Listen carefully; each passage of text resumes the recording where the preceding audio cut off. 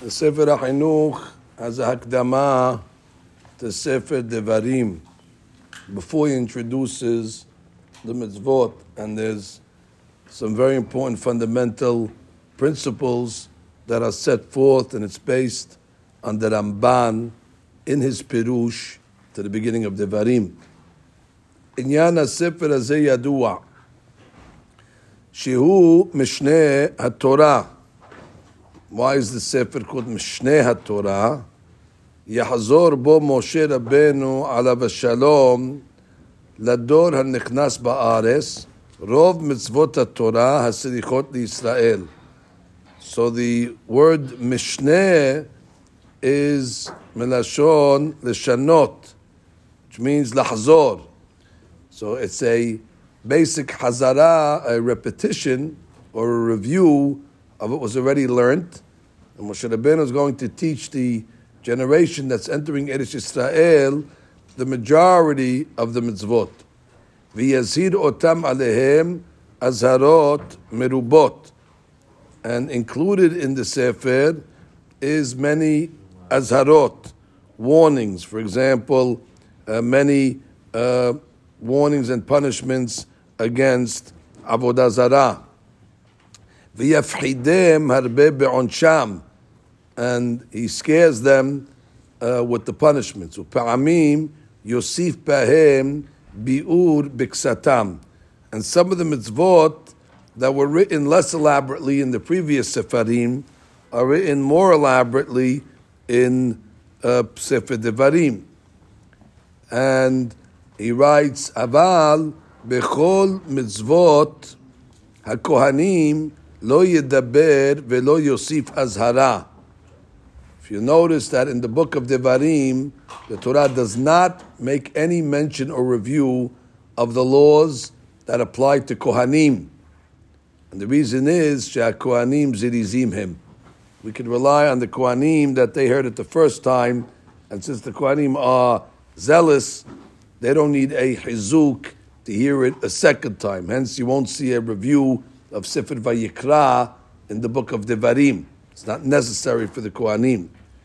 Ve'od yosif b'sefer hazeh k'tzat mitzvot shelo nizkeru klal. There are some mitzvot in Devarim that were actually debuted for the first time in Devarim and not mentioned anywhere else. Kegon hayibum. V'din motzi shemra, v'din girushin ba'isha, v'a'idim zomimim. Those are all exclusive mitzvot for Devarim. V'en safek ki chulan ne'emru leMoshe b'Sinai o be'ohel mo'ed b'shana rishona. So Ramban wants to make something very clear, that, make no mistake, these mitzvot were not just presented in Arbot Moab right before they're entering Eretz Yisrael. They were presented at Har Sinai, all the mitzvot, or, as the Gemara has an opinion, that the details were given at Ohel Moed. But no new mitzvot are presented 40 years later when they're going to come into Eretz Yisrael. Ki ba'arbot Moab lo nitchadesh lo ela devrei haberit. Only the covenant took place in Arbot Moab, which is an additional berit. Ka'ashin et paresh bo. V'al ken lo ne'emar b'sefer hazeh v'yidaber Adonai el Moshe lemor. Because you won't find that pasuk in this book. Osav et b'nei Yisrael, or daber el b'nei Yisrael, v'amarta elehem mitzvah plonit. Because the mitzvah wasn't commanded in the book of Devarim.